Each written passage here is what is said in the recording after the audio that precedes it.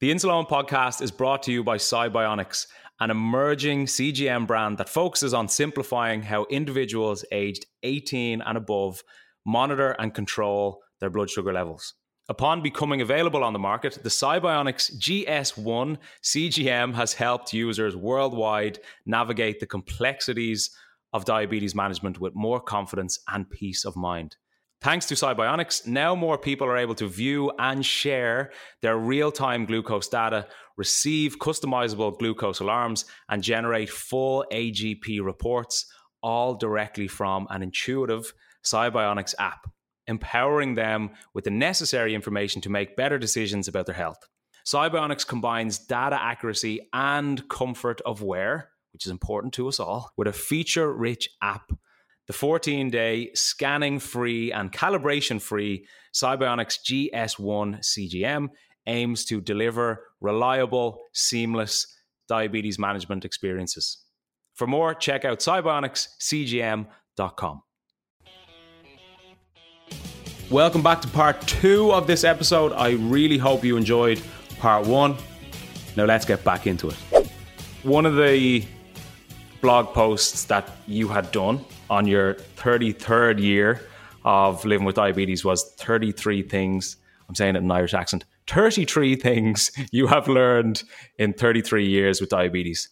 And as I said to you even before we press record, Holly, I loved it. I learned so much even just through reading it.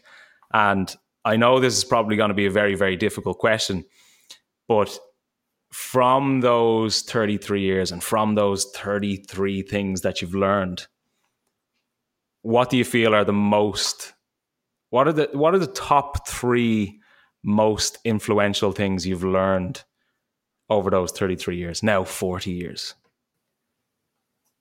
From a life perspective or from a management perspective?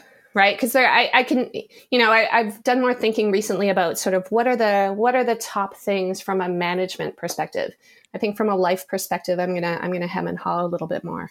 Either or, whatever comes to mind. Because the way I look at it is, there's obviously very specific diabetes advice and things you've learned in terms of like pre-bolusing or splitting your doses for fat and protein, but there's also very relevant and influential kind of life lessons. So what are the top 3 that come to mind for you? So the ones, the management's a bit easier. Like that's a little bit simpler. And I think I wrote about this in the 40-year post I put up. But sort of I would say the top 3 are in terms of, the way I think about it is what's the biggest bang for the buck, right? Because everything takes effort. Things take time, they take effort, they take energy, you have to focus on them. Some things are quick, but they do require, you have to remember it, you have to keep it at the top of your mind, and it's one more thing in a busy life.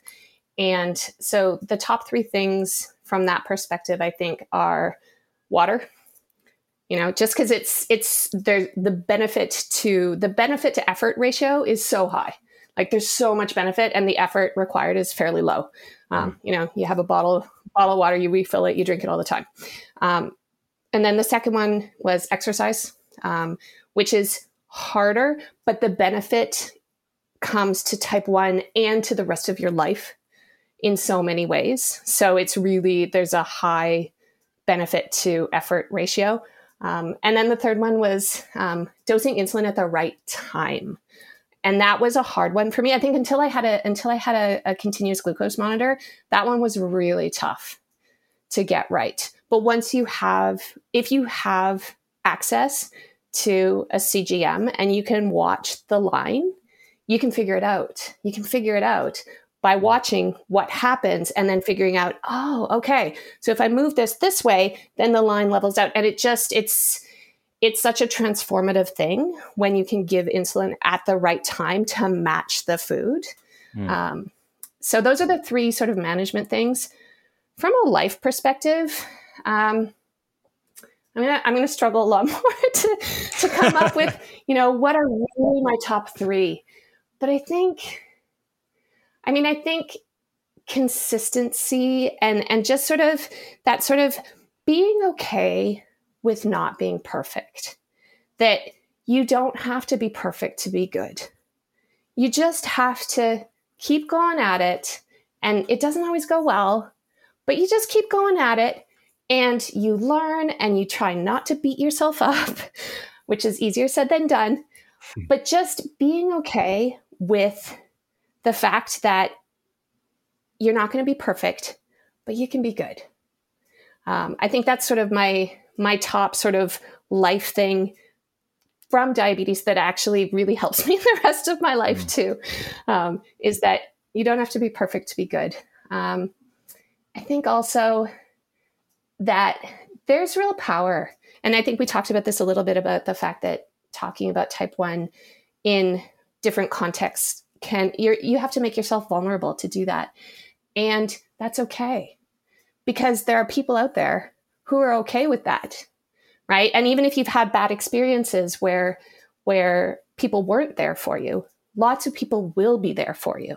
And so recognizing that and recognizing that that you are worthy of care, right? That was a big one for me, was sort of really coming to terms with the fact that I am worthy of care.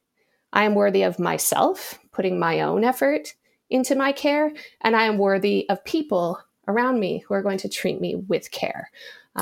And so I think those would be sort of the broader themes that I'm really feeling today.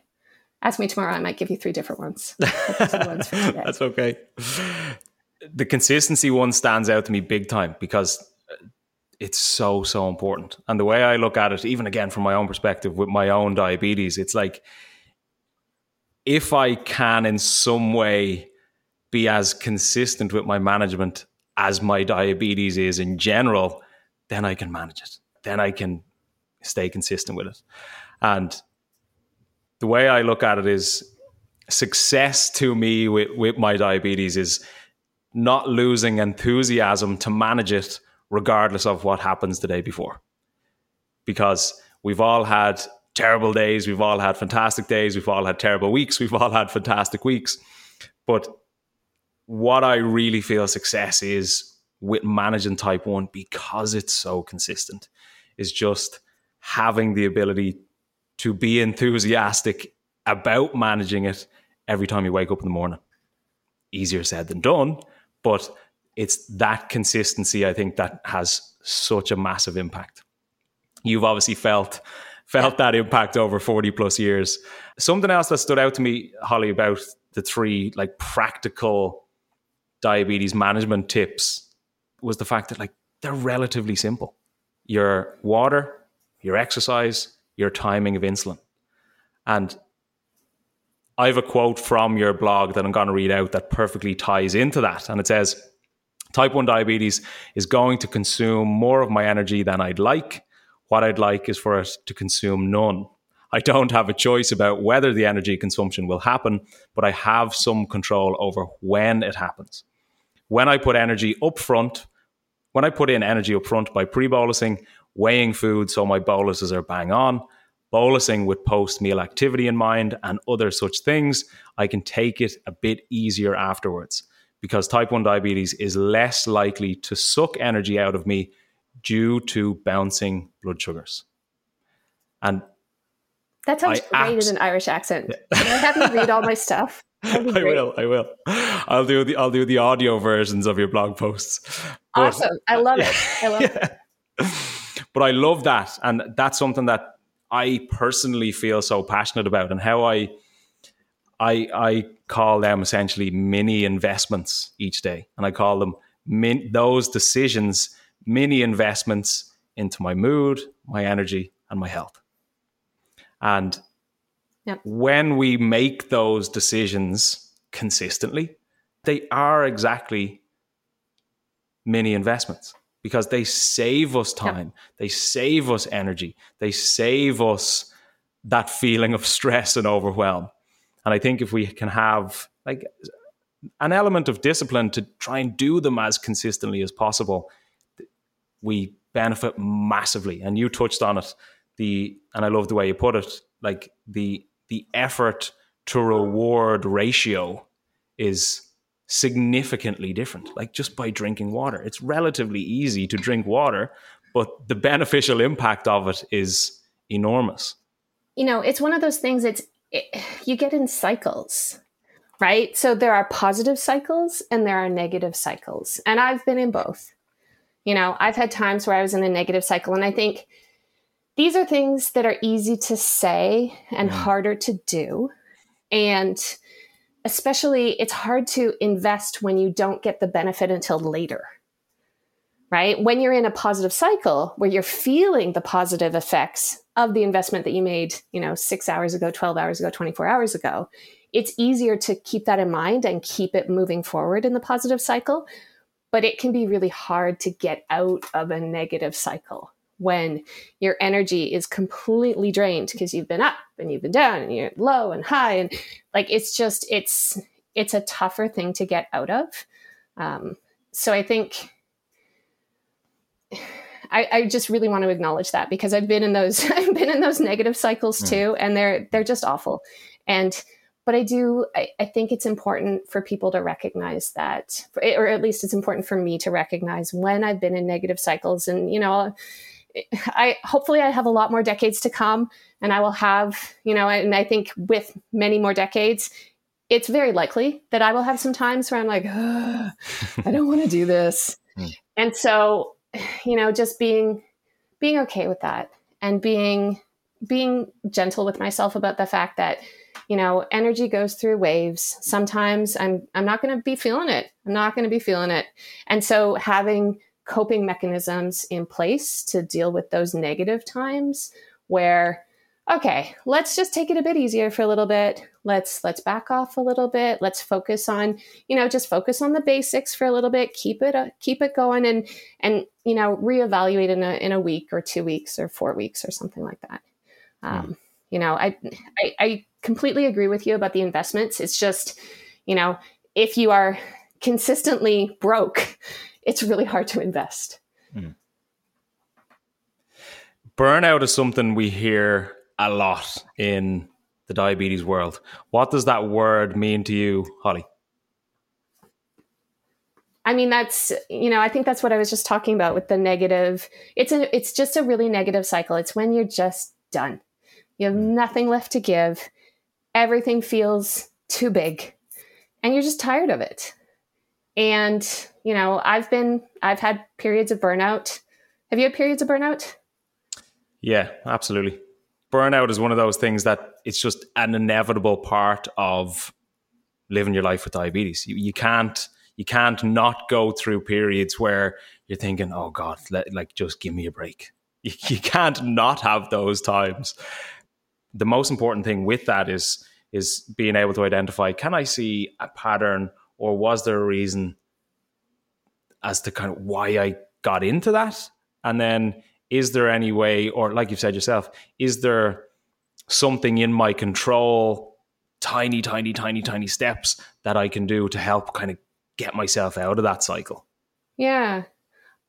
So something that I've found that has been helpful during times of burnout has been to not feel impatient about it. To recognize that as long, that it's not something that I can just decide to end tomorrow. And this could be, I don't know if this makes it worse or better. I just know that it works for me, is to be really accepting of where I am at the time I am there, and to not get all upset about the fact that I'm feeling burnt out, and to just be okay with the fact that, yeah, this is hard, and it's okay that I'm feeling like it's hard, because it's hard. And maybe I'm just going to feel like this for today, and let's see how I feel tomorrow. And maybe I'm going to feel like this for a few weeks, and let's see how I feel a few weeks from now. And I'm just going to do my best. And that's all I can do. And, I really do try to dial it back to the basics when I'm feeling really burnt out and overwhelmed, because usually for me, it's overwhelm. Burnout for me is often a function of overwhelm. There's just too much. And often it's not just diabetes, it's diabetes in the context of a busy life, and just everything is too much. And how do I dial it back and take care of the basics, keep myself alive, keep myself going, and even just something so simple as, just repeated foods. foods that I know how this works. I know how to bolus for this. I know what it's going to do. I like how it tastes, and having some basics to rely on, I find really helpful for those times, because I just ride it out. It's not a decision so much as it is I trust that I'm not going to feel like this forever. I trust that I'm going to ride this out. It's going to end. Don't know when, but it's going to be okay. If I need some help, I'm going to reach out for more help, but I'm just going to ride this out and see what happens. I love that. Back to basics. Just try and keep it as simple as humanly possible at that time of overwhelm, of like predictable foods that I'm confident in having, and just keeping it simple as much as possible. Holly, something that stood out to me through the blog post that you did about 33 things that you've learned in 33 years with diabetes was the word worry. And you mentioned it a couple of times, and you've touched on it slightly here around those kind of fear tactics that sometimes can be used around, like, this is what will happen if you don't do this. And it can work for some people. It can do the opposite for other people. But one of the things that you touched on in the blog post, and I kind of resonated a lot with, was that you said, to a certain extent, worry had almost been something to keep you motivated more than if you weren't worried. And not that was the core driver to how you manage your diabetes, but I feel that having an element of worry or having an element of fear can be used in a good way, because if there's a pinch of that in, it's like, well, look, this is the reality of the condition. So if there's a hint of fear, a hint of worry, it can work to benefit me, to keep me on my toes to a certain extent. But when you think of worry, has it changed for you? Like, did you used to worry about different things in relation to your diabetes years ago that you don't anymore? And now, 40 years on, are there things that you worry about that were almost non-existent years ago? That's a really good question. It's a very deep question. So I am sort of an anxious person at baseline. I'm a worrier. I worry about things. I'm a mom. I think that it sort of comes with the territory. Yeah. And I think when I hit 33 years, I'd had some feedback from my family doctor in particular, saying things like, you're the best controlled type 1 I have. Why are you worried? Right? Not in so many words. And we had this conversation in French, but that was the gist of it. And my response was, why do you think I'm the best controlled? It's because I worry. Right. So I think that what I wrote at that time was almost a reflection to being told that I shouldn't worry so much. Right. And I resented that. I resented being told that I shouldn't worry, because to me, I took it as, the way that you are taking care of yourself, the way that you are coping emotionally with the stressors of your life, the stressors of type 1 and everything else around it is bad and wrong. And you are bad and wrong, right? That's me overreading into things, which is a thing that I think a lot of people do. So what I was writing there was really about my own reaction and my own reflection, where I was at that time. I would say right now, I worry a lot less. And that is mostly because I've done more things in the intervening time. I do a lot of yoga and a lot more, I was able to move. So at the time, I was able to run about 3 times a week. And it's so good it's my best stress management strategy. And so in the intervening years, I was able to bring running up to 5 to 6 times a week. And so there are things that I do now to manage worry in a healthier way overall. But I don't think the worry I was doing at the time was unhealthy. And I think it was just, it was where I was at that time in my life. There was a lot of uncertainty around things that were related to type 1, but not necessarily. And, just the future is always uncertain. So I think there are things that just being able to cope with that uncertainty and being able to cope with the fact that you can do everything right and bad things can still happen. Right. And so knowing that, but not having accepted that yet, put me in the headspace where I had worry about the potential bad things. Right.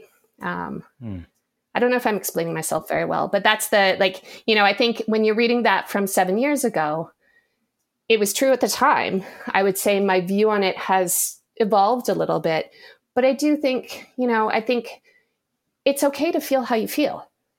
It's okay to be worried. It's okay not to be worried. And I don't think that anyone else can decide for us how we should be feeling about type 1.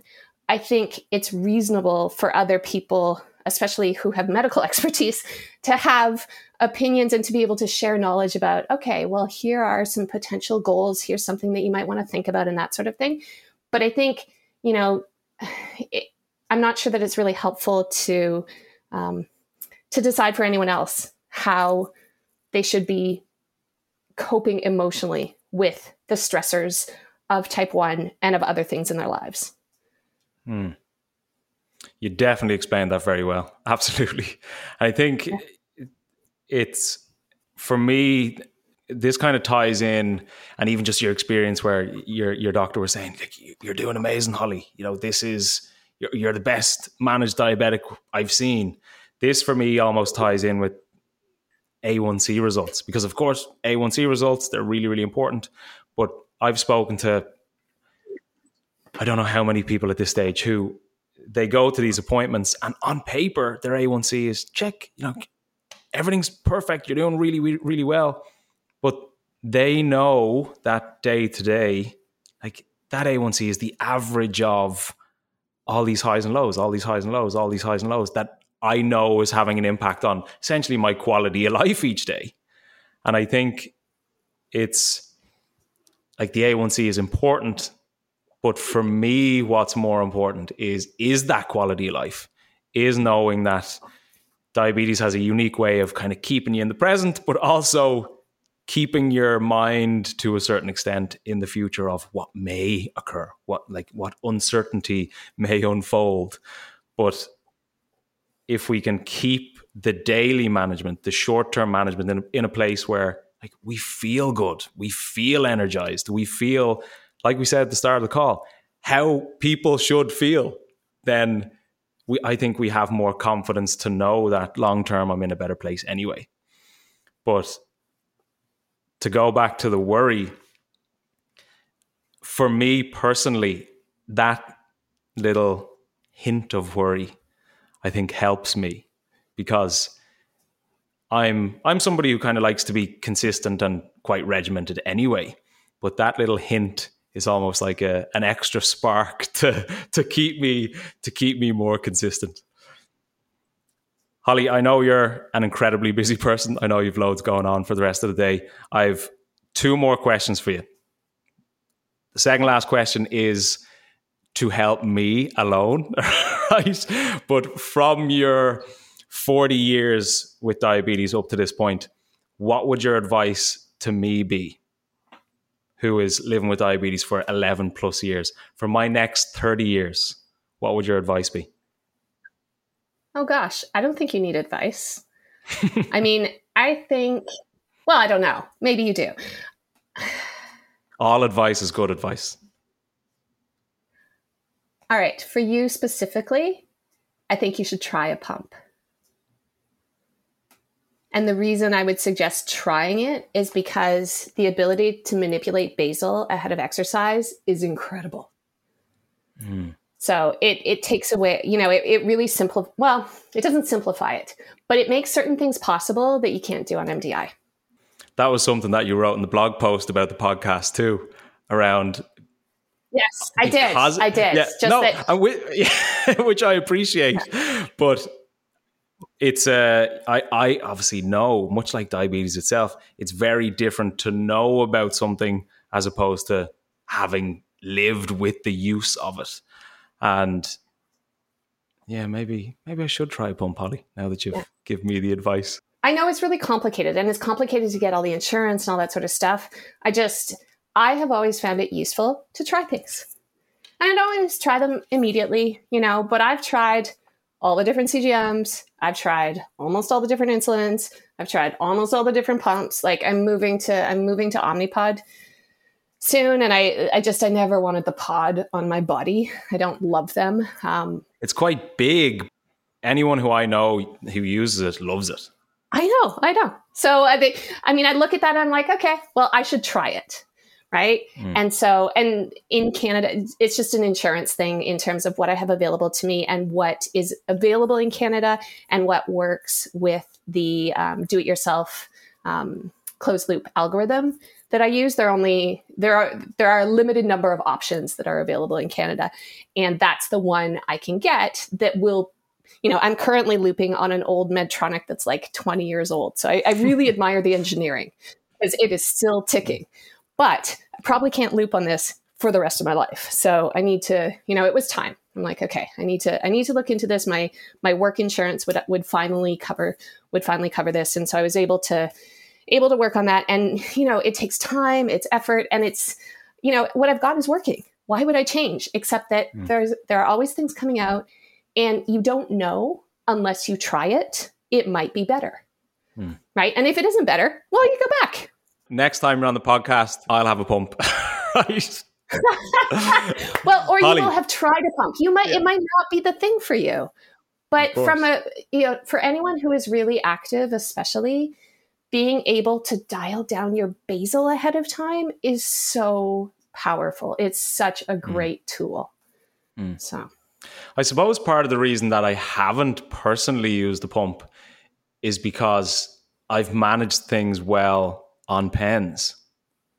But like for me, the only time really I will change my basal specifically for exercise is if I'm doing a longer run and I kind of prepare maybe a day or potentially even 2 days in advance with basal, depending on how long the run is. But I knew that's what the piece of advice you were going to give me was. So I'm going to ask you to give me another piece of advice. Right? Okay. Because I knew you'd say that because I knew you had it in the blog post. Oh, really?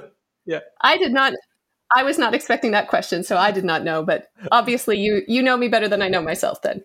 Yeah. One more piece of advice, Holly. Over the 40 years, what else stands out to you that you feel could benefit somebody who isn't at 40 years just yet?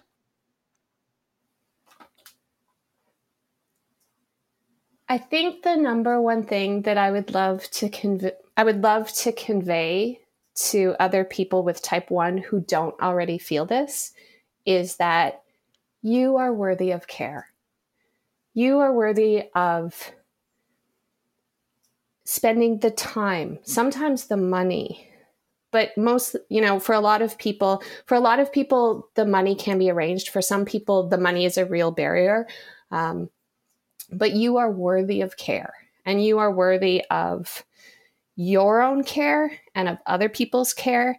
And if you aren't able to devote the care, and if the people around you aren't giving you the care, anything that you can do to change that situation is something to really seriously consider, because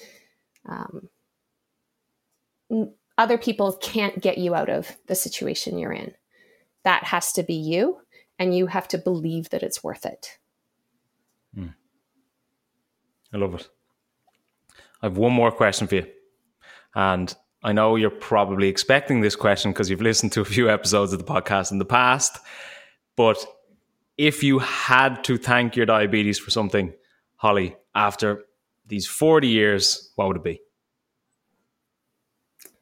So I remember listening to an episode, and there was an older woman who's had type 1 even longer than I have. And I think she was Irish. Yeah, she was. And she said nothing. Geraldine. Yeah, yeah. I loved it. Loved her. I loved her so much. And I remember listening to that and thinking, yes, nothing. However, if I had to, I would probably thank it for that early sign about the person I ended up marrying. And I like to think like I would have, that we would have, our relationship would have sparked anyway. And like there were so many other reasons that we're a good match. But just the fact, like it really fast forwarded my feelings. My feelings got fast forwarded there. And, that, and it led me to this amazing life with an amazing person and 2 amazing kids. And so I'm really grateful for that, having type 1 and having that low gave me the opportunity to see that another person could make me feel so cared for. And so, cared for, but in a way that I wasn't a burden. Right. And so that was possible, that I could have that. And that this person who is an amazing human being that I get to spend my life with. So that's what I would thank diabetes for. That's, I think, my favorite answer to that question. That's a really, really nice answer. I love that. I'm sure your husband will be happy to hear that as well. Holly, I'll make him listen. Yeah, do. Holly, I really, really enjoyed this chat. Thank you so much for coming on. And from a personal standpoint, it's very reassuring to know that 11 plus years of diabetes, you are healthy, you're happy, you're active, you have a healthy and happy family after 40 plus years with diabetes. So from a personal place, thank you very much. And just in general, thank you so much for your time. I know you're busy, but I really, really enjoyed this chat. Thanks so much. This was really fun. Thank you. Holly, is there anywhere people can find out more about you? They can read your blog specifically? Yeah, I mean, I am not, I used to be very present on Twitter. I don't spend as much time there. It's not the same place anymore. It was really fun at the time. I technically have an Instagram. I have not figured out Instagram. I just haven't spent the time. It sounds amazing. No shade against people who enjoy it. I just haven't spent the time there. But yeah, if you Google me, you will find me. There are 2 Holly Wittemans on the internet. I am not the nurse in New Zealand. All the other Holly Wittemans, that's me. Okay. Perfect. We'll also link the links to the blog posts that we were speaking about in this episode in the description. But Holly, thank you so much. Really appreciate it. Really enjoyed this chat. I'll speak to you soon, I'm sure. Thank you. Me too. Another massive thank you to today's guest. And if you haven't already, be sure to check out their social channels and links that we've included in the episode description. If you enjoy the podcast, which I'm guessing you do because you listen, be sure to rate, subscribe, and share. It really, really helps the podcast get heard by more people when you rate, when you subscribe, and when you share. If you feel that you've been able to benefit from it so far, likely someone else would be too. If you have any questions or stories for myself and Graham, please do not hesitate to reach out. We absolutely love getting in the email stories and questions. You can do this through theinsalonepodcast@gmail.com. And if you would like to learn more from me, stay connected, or even work with me and other people living with type 1 diabetes who want to be fitter, healthier, and happier within my Type 1% Better online program, you can message me directly through Instagram, or you can fill out an application form through the link in the podcast description. And as always, another massive thank you to you for your time and your ears. We greatly appreciate you showing up each week, time after time, ready to gain knowledge and confidence around your diabetes management. So until next week, have a good day, have a good week, look after those blood sugars, and I'll chat to you soon. Take it easy.